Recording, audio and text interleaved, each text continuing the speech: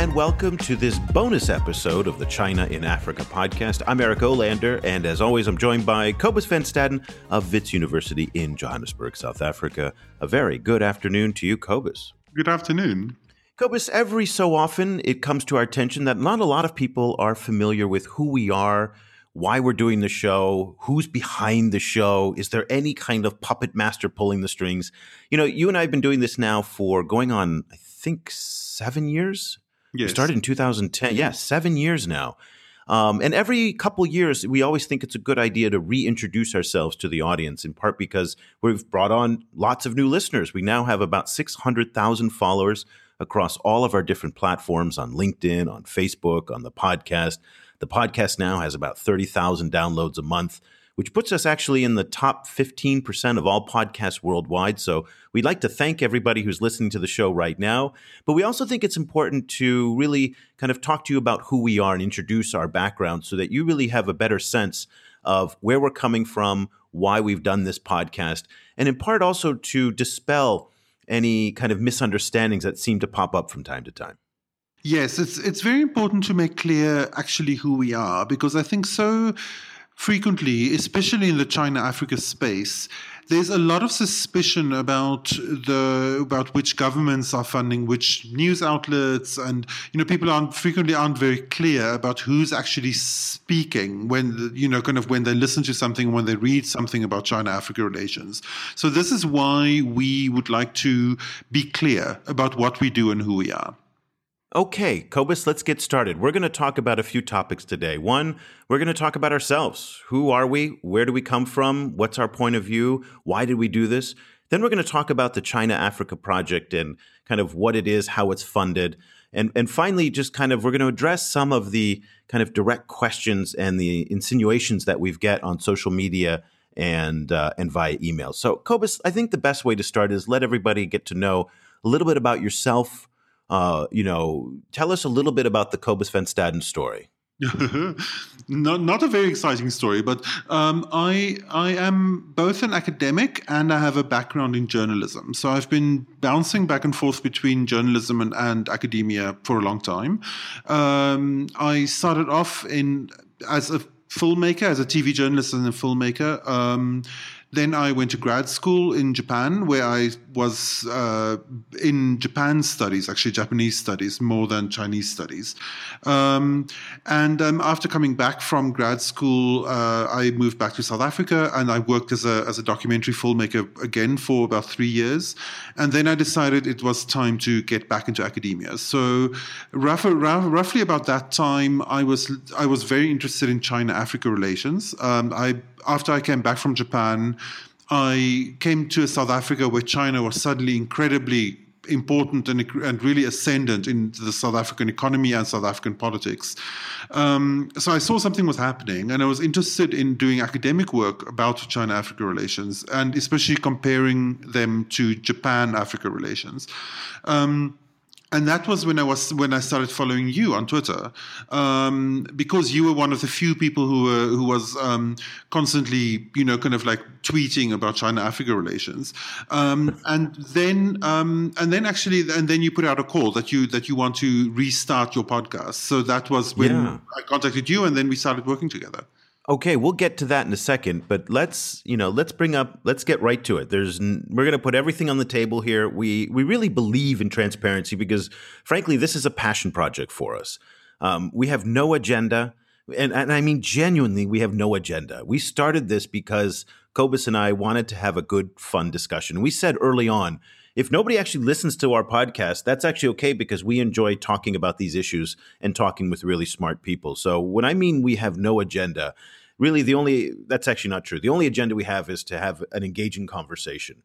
But okay, with that said, Cobus, you are white, correct? Yes.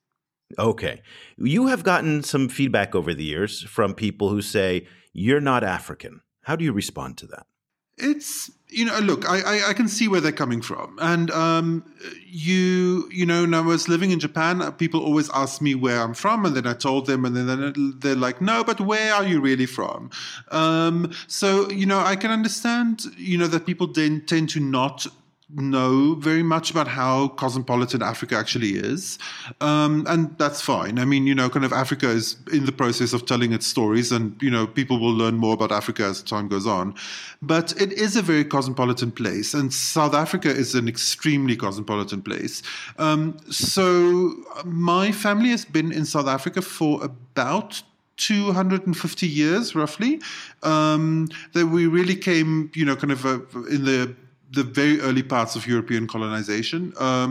And since then, my family has been here. So I count myself as South African, but I can also understand, that being a white South African is its own can of worms, and it's its own complicated situation. So, so I'm willing to kind of discuss my identity. But yeah, that is how I think about myself as a white South African.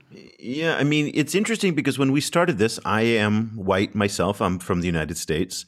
And when we started this project, I actually was bracing for quite a bit of resentment or hostility or negativity from, any of the different quarters we talk about, whether it's the Chinese, who often can be very sensitive about, foreigners talking about China, certainly different African communities, both on the continent as well as the diaspora, can be very sensitive about this. Americans are highly sensitive about being criticized, particularly from one of their own.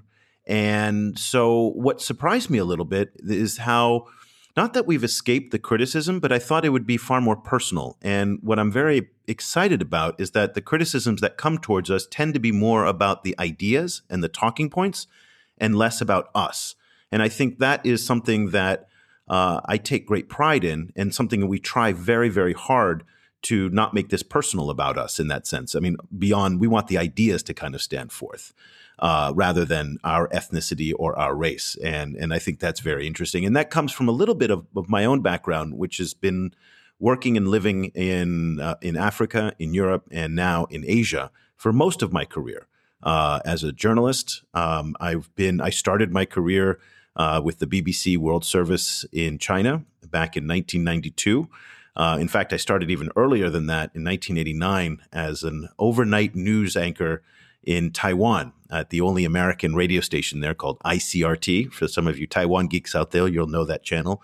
Then later I moved to Hong Kong, where I was an anchor for Metro News. And that was back during the colonial period when English language news was very, very popular. Over the years, I've worked at CNN, BBC, the Associated Press, CNBC. I was the editor-in-chief of digital content at France 24 in Paris. I've been a journalist for Radio France International.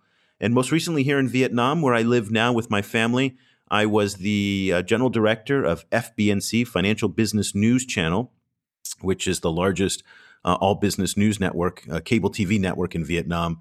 And now, for the past year, I've been the digital director and the chief revenue officer for Ringier Vietnam, when I've been the digital director for Elle Magazine, the global fashion magazine. So I have a background in media and journalism.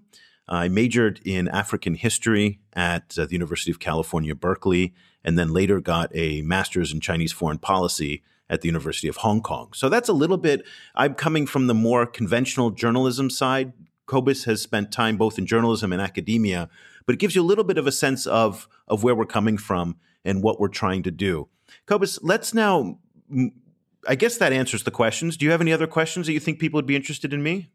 No, maybe more just how did you come to China-Africa issues in the first place? What kicked that off? Yeah, so I spent most of my career doing international journalism in Asia, foreign correspondent in Tokyo for the AP, producer for CNN in Hong Kong, reporter for the BBC in China. I've been studying Chinese since I was 15 years old in high school. It's been 32 years now that I've been studying Chinese. I speak it and write it and read it fluently. And so my background actually is on the China side of the story. But then in 2005, my brother was running a company in Kinshasa, and he was producing soap operas, a show called Rien que la vérité, Nothing But the Truth, and that was funded by the U.S. State Department and PEPFAR money. And over the years from 2005 to 2010, his show became increasingly popular, and it was getting larger, and more money was coming into it. Sponsors were coming into it. More aid money and more State Department money was coming into it. And so he needed some help to run the company. So I'd been going back and forth to Congo, to the DRC from 2005 to 2010 to see my brother. And the first time I went in 2005 in Kinshasa, there was only one Chinese restaurant right there in Gombe. And, every country in the world, every city in the world, major city has a Chinese restaurant. So it didn't really strike me as that interesting. But nonetheless, took a picture in front of the Chinese restaurant, thought it was cool. I go back in 2006, there's 2 Chinese restaurants. I thought, that's kind of neat. Okay, well, there we go. 2 pictures now in front of the restaurants. Mm-hmm. By 2007, 2008, something very profound was starting to happen. There were Chinese people all over. Roads were being built. There was movement. And all I could see in the international press, when I mean that, I mean the Western press, the FT, the Wall Street Journal, Fast Company, the New York Times, was this very, very aggressive narrative. China is colonizing Africa. China is devouring Africa. And while that may have been the case, and I didn't question that too much, what I was hearing from people on the ground in Kinshasa was a much more nuanced story.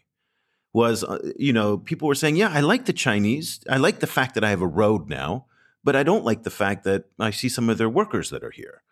I like the fact that the Chinese are here, but I don't like the fact that I heard that they paid Joseph Kabila hundreds of millions of dollars for mining rights in the East.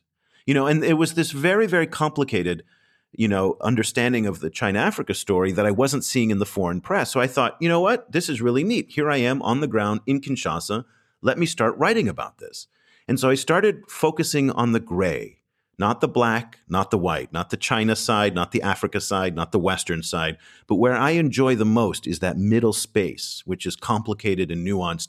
And that's one of the things that we try and do here is we point out that there are some parts of every part of the story that we support or that we criticize. And I try to poke holes in the narratives that each actor has in this, some of the hypocrisy of it all. That is the Americans who will talk about democracy yet support the Ethiopian government, or they talk about freedom and yet support, less democratic regimes. They will talk about, nonviolence and then send in, weapon sales throughout the continent, all these different things. Or they talk about human rights and our own country's human rights problems are not addressed. And that's the hypocrisy. For the Africans, Cobus, you're brilliant on this subject. And you talk about the narrative of African victimization and the lack of agency, that Africans are always something's being done to them. And that idea that they are disempowered. And we don't, that's the idea that I really try to go after. And then for the Chinese, it's this win-win that, they're this poor third world developing country and they're kind of aligning themselves with other poor third world developing countries. And they're just trying to help when in fact, we know their agenda is far more complicated than that. And so I started kind of blogging and writing about it.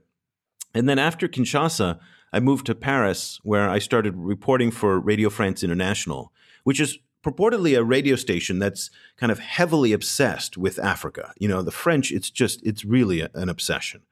But I have to say, it's not Africa they're obsessed with. They're obsessed with French Africa. And so I started pitching stories in the editorial meetings at RFI and saying that, these big China stories were going on. And it was amazing to see the instinctive, guttural, emotive response from the senior news editorial staff. Oh, the Chinese, they're just there to colonize Africa. That's not a story. And I got so pissed off and angry by that response that they wouldn't even consider the story. But it's such a weird response because, if someone else is trying to colonize Africa, isn't that a big story? It's bizarre. And they will afford so much coverage to anything that happens in French Africa. So French West Africa, French-speaking Africa, Francophone Africa. So Mali, Central African Republic, Gabon get disproportionate amount of coverage because of the Francophone bias. And I just got really frustrated with that. So I decided that, I don't need you to do these stories. So I went home and I called up a bunch of the professors out of the RFI kind of database. And I said, I'm going to start this podcast and I want to talk to you about what the Chinese are doing. And I was kind of leveraging my experience in China, my experience in the DRC. And to my surprise, they were all like, yeah, sure, I'll talk to you. That's cool. Let's do it. And that's when I started podcasting, but I didn't have enough time because I was working full time, but I wanted to do this. And so that's when I went out into Twitter and I said, does anybody want to help me with the podcast? And lo and behold, that was 2010. You kind of answered that tweet. And I was like, okay. And we hadn't met each other up until last year. So we went 6 years of doing the show, 52 weeks a year. And in the beginning, we did 2 shows a week for 6 years and never having met one another. Yeah, it's really funny. And once we really started working together, then we developed this thing where we try to cast the net as wide as possible, to try and get as many different actors in the China-Africa space as possible. So because we both come from media and from journalism, we got a lot of journalists, among others because they are on the front lines covering a lot of this stuff. And also a lot of academics for the same reason, because frequently the academics are the ones who are doing the field work. They are out there like driving out to the building sites, seeing what is actually being built. But then we started actually getting so many more kinds of people, including business people and students and even high schoolers, kind of all busy with all kinds of little contributions to China-Africa relations in many, many different ways. And it became this interesting challenge to try and get as many kinds of different professions as possible. And that's one of the reasons why we actually go out of our way to not use a lot of shorthand or jargon, in part because we know we're reaching a very, very diverse audience, both geographically but also linguistically. So a lot of people do not speak English for their first language. And I work in a foreign country where I don't speak the language, and I know how difficult it is for people to understand when I speak in a Vietnamese environment. And so one of the things that we try to do on the show is to make it as accessible as possible, both for people who don't speak native English, because our number one download destination for the website or for the podcast is Virginia. So people in Washington are listening to the show, which is very exciting.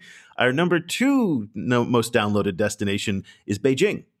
And I think that is absolutely fascinating. So probably a lot of expats in Beijing are listening to the show, but I'm hoping that also Chinese are listening to the show. And that's really one of our objectives, is to connect Chinese and Africans and people from around the world to kind of exchange some of these ideas. So, okay, Cobus, let's talk about the issue that comes up probably now more than in the past few years, which is, our funding. So who pays for all this? We've been doing this for 6 or 7 years. It costs a couple $1,000s a year for us to put on the website, the hosting, all the equipment that we use to buy it. Let's talk about money. The short answer is no one funds us at the moment. Like we are self-funded, and we do it because we love to do it, and because we would like to expand the conversation about China-Africa relations. We have in the past done a collaboration with Wits University, where we got a little bit of funding via them from Open Society Foundation. And we are again, we go through a process of applying for funding at the moment. So if that funding situation changes, we will make that clear. We are open to being funded. We just haven't found the right funding situation. However, we are. Yeah, sorry to interrupt you. The right funding situation is something that's really important here. We don't want to take any advertising from, say, a Chinese company. We wouldn't want to necessarily take any funding from the U.S. State Department, who oftentimes funds these kinds of initiatives for media. So if people bring us offers for funding, we're very, very discriminating. We don't actually need the money. It would be nice to get compensated for this, but we can do this without any outside funding. And that's what we've been doing. Cobus and I split all of the expenses 50-50. And so sorry to interrupt you there. I just wanted to kind of make that point there. And I mean, we managed to do that because we have day jobs. So, if at some stage we hope, and that is what we hope to do, but if at some stage we get the chance to grow the China-Africa project even bigger than it is now, then we might have to have more conversations about possible options. But as it stands at the moment, we draw a lot of strength from the idea that we are completely impartial, and that we can talk about anyone we want to, and we can say whatever we want to. So that is, I think, to a large extent, our selling point is that we're not affiliated with anyone. Yeah. So let me read an email, and this is kind of typical of the mail that we get on this subject, and it's pretty consistent. This was forwarded to me from our good friend Deborah Browdigam at Johns Hopkins University. I won't say the name because it's really not important, but let me just read a paragraph and then we'll talk about it. So the student at Johns Hopkins writing to Deborah Browdigam says, quote, "I have also discovered the China-Africa project and noticed that it appears to broadcast a very pro-China opinion. I also cannot ascertain information on how this enterprise is funded. I have encountered no advertisements, invitations to donate, or disclosures of parent organizations. I'm relatively new to Chinese foreign policy, but I am inclined to think that this is a propaganda outlet funded by China." And let me just read another example, and then we'll kind of discuss. So this is from Facebook. I recognize the tone of your comments, and since you are the moderator of this site, the Facebook page, I can determine that the bias of this site is pro-China and not neutral. I will unfollow your site, and I don't want to bother your agenda with opinions, insight, or experience. Best of luck to you in promoting your cause.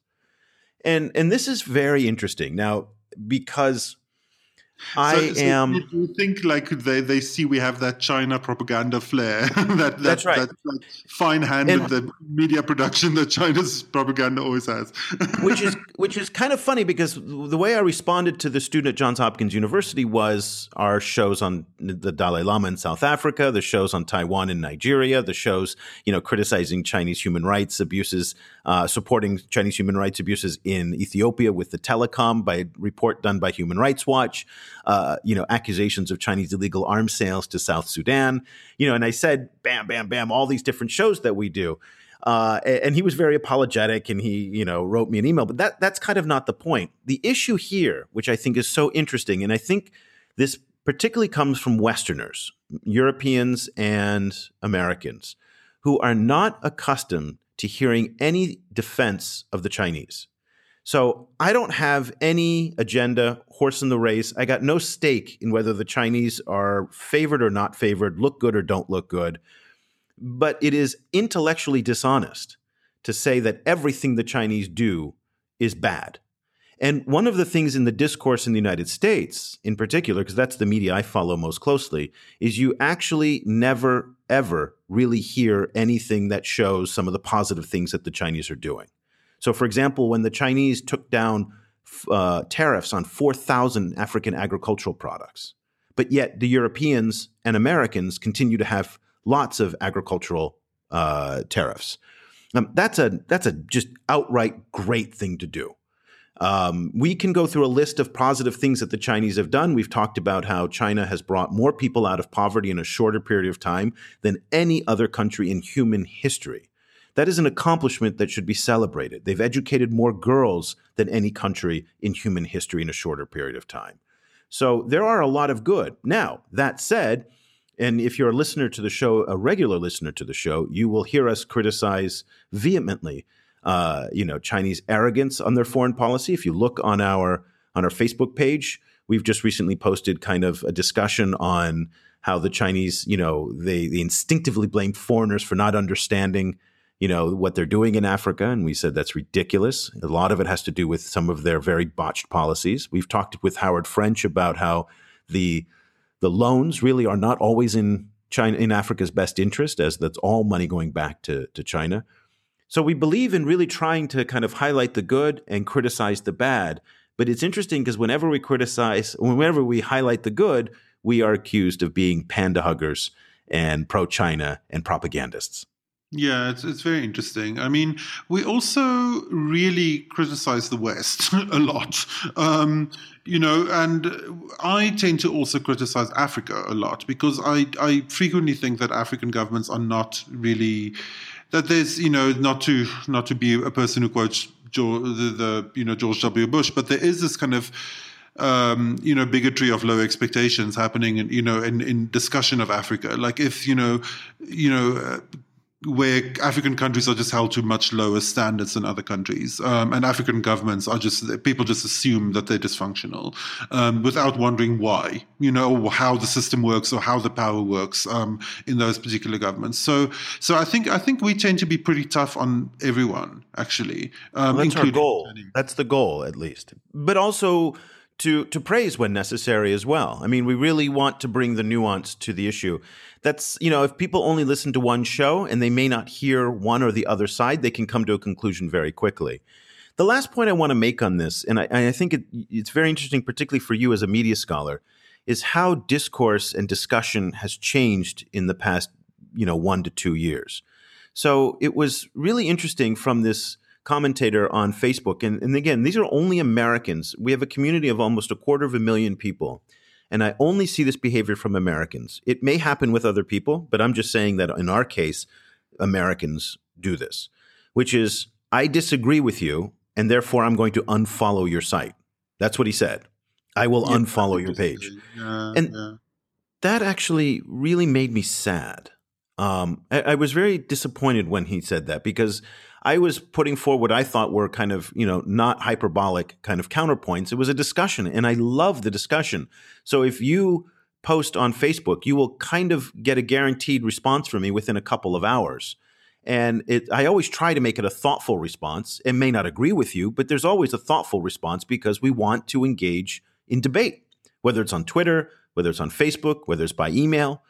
And when people say, I'm just checking out because you're not part of my information bubble. You're not affirming everything I say. You're not, the confirmation bias that I seek in my news. That just, it just bumps me out, and it just makes me sad because, it's the silo effect, kind of like there's been a lot of media studies research done on this over the last 2 or 3 years. People on social media tend to cluster with people who think like them. And so they become used to not being contradicted. And they don't actually have discussions, like people in the past have always thought that places like Twitter or Facebook is going to be spaces where ideas can be discussed, but they're not. They're actually places where ideas are confirmed. And that people self-select to avoid people that they don't agree with. So I think, that we here see, in miniature, something that is actually true, I think, of a lot of social media as a whole. And I'm making a plea for everybody listening to the show and anybody who participates, in discussions with us on Twitter or on Facebook or via email.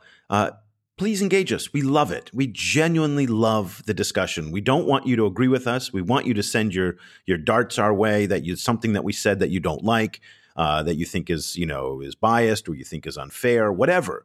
And you'll get a good response from us. So if you like discussion and you want some opinions, we help a lot of students with, paper ideas and topics. We help journalists to frame stories. We work on occasion, I've worked with some diplomats to help them frame some issues. And that discussion is really what we like. And we invite you to reach out to us. So I'll just give our emails out, which is eric@chinaafricaproject.com and Cobus, Cobus, @chinaafricaproject.com. So let us know what you want. Okay, Cobus, let's wrap this show up because it's gone on actually much longer than I thought it would. Let's look a little bit to the future, what we've got planned. We got some big plans coming up and some life-changing plans actually on my side. But what's the biggest one that we're going to be working on very soon? We are at the moment in the process of conceptualizing a book. So it is still very early days. We're not exactly sure how it's going to be and where it's going to come from and what it's going to say, but we are working together on some kind of book that we hope will be useful to especially a new China-Africa, people who are joining the China-Africa community as we speak, people who are interested in it now as a new topic. So we'll let you know how it develops as it goes on. So I'm actually quitting my job to write this book with Cobus, which is very exciting, a little bit scary, but living here in Saigon, it's a great place to live. It's extremely affordable. And so this is one of those once in a lifetime opportunities. Very excited to kind of write this. And I'm also going to be writing more for the Huffington Post, which we write for every week. China File on the Asia Society's platform. Obviously for my LinkedIn community, which I'm sure a lot of you are a part of. We have 210,000 now, which is really exciting. So a lot more writing. We're going to also do the book in Chinese for a Chinese audience, and that will require some adaptation of the book to get past the Chinese censorship. But we feel that making that editorial compromise is important to try and bring these ideas into the intellectual ecosystem in China. And that is so important because oftentimes, because of the idea firewalls that are surrounding China on many of these concepts, few of them actually get through. And so we want to reach out and do the story in Chinese as well as in English for a global audience. We will continue to do the show every week. We have great guests. We'd love your opinions. If you also are doing something interesting in the China-Africa space, reach out to us. If you're a student doing a paper, we love to have students. In fact, I always find it funny, Cobus, that some of our most popular shows in terms of numbers of downloads and feedback that we get are when we feature high school and college students on the program. Yeah. It's really, and I think that's because a lot of people listening to this are young people, and people love to hear how the differences are between how a young person frames these issues and how an old person frames it. And I mean an old person is anybody over 40. I wrote a blog post 4 or 5 years ago that said that if you're over 40, you don't get China-Africa because you're burdened with so much of the kind of, archaic way of thinking about these two regions. That the Chinese are. Us, right? Well, that's right. I mean, I'm well over 40, so we're the exceptions, I hope. But so reach out to us. We'd love to hear from you. Give some final thoughts before we say goodbye. Yeah, I mean, I hope that that our kind of crazy obsession in diving into this niche is helping people, and I think I hope it is. I hope it's bringing some kind of new view of the world or some kind of new information that is interesting. And yeah, we'll keep doing it. We will keep doing it. We want to, we really want to. I think on behalf of Cobus, extend just a very warm thank you for everybody who's supported us over the years. The community keeps growing, our listenership keeps growing, people give us more feedback and they say they enjoy the shows. So we're really grateful that you enjoy it. We hope that you enjoy it. If you don't enjoy it, well, please do let us know. And we're very responsive that way. So we're going to continue to do it. And we just hope that this show here was an opportunity to introduce a little bit about us, who we are, why we're doing this, how we're funded, what agendas we have, which are really just to spark discussion and ideas. So we'll continue to produce a show every single week throughout the year. So until next week, we'll be back with another edition, back to a normal edition of the China in Africa podcast. Thank you so much for listening. The discussion continues online. Head over to facebook.com/China Africa Project to share your thoughts on today's show, or follow China Africa News that's updated every 4 hours, 24 hours a day, 7 days a week. The guys are also on Twitter, where you can find Cobus at Stadenesque or Eric at Eolander. That's EOLANDER. Subscribe to the China Africa podcast on iTunes or download the mobile apps for iOS, Android, or Windows Phone. Just head over to your favorite store and search for China Africa.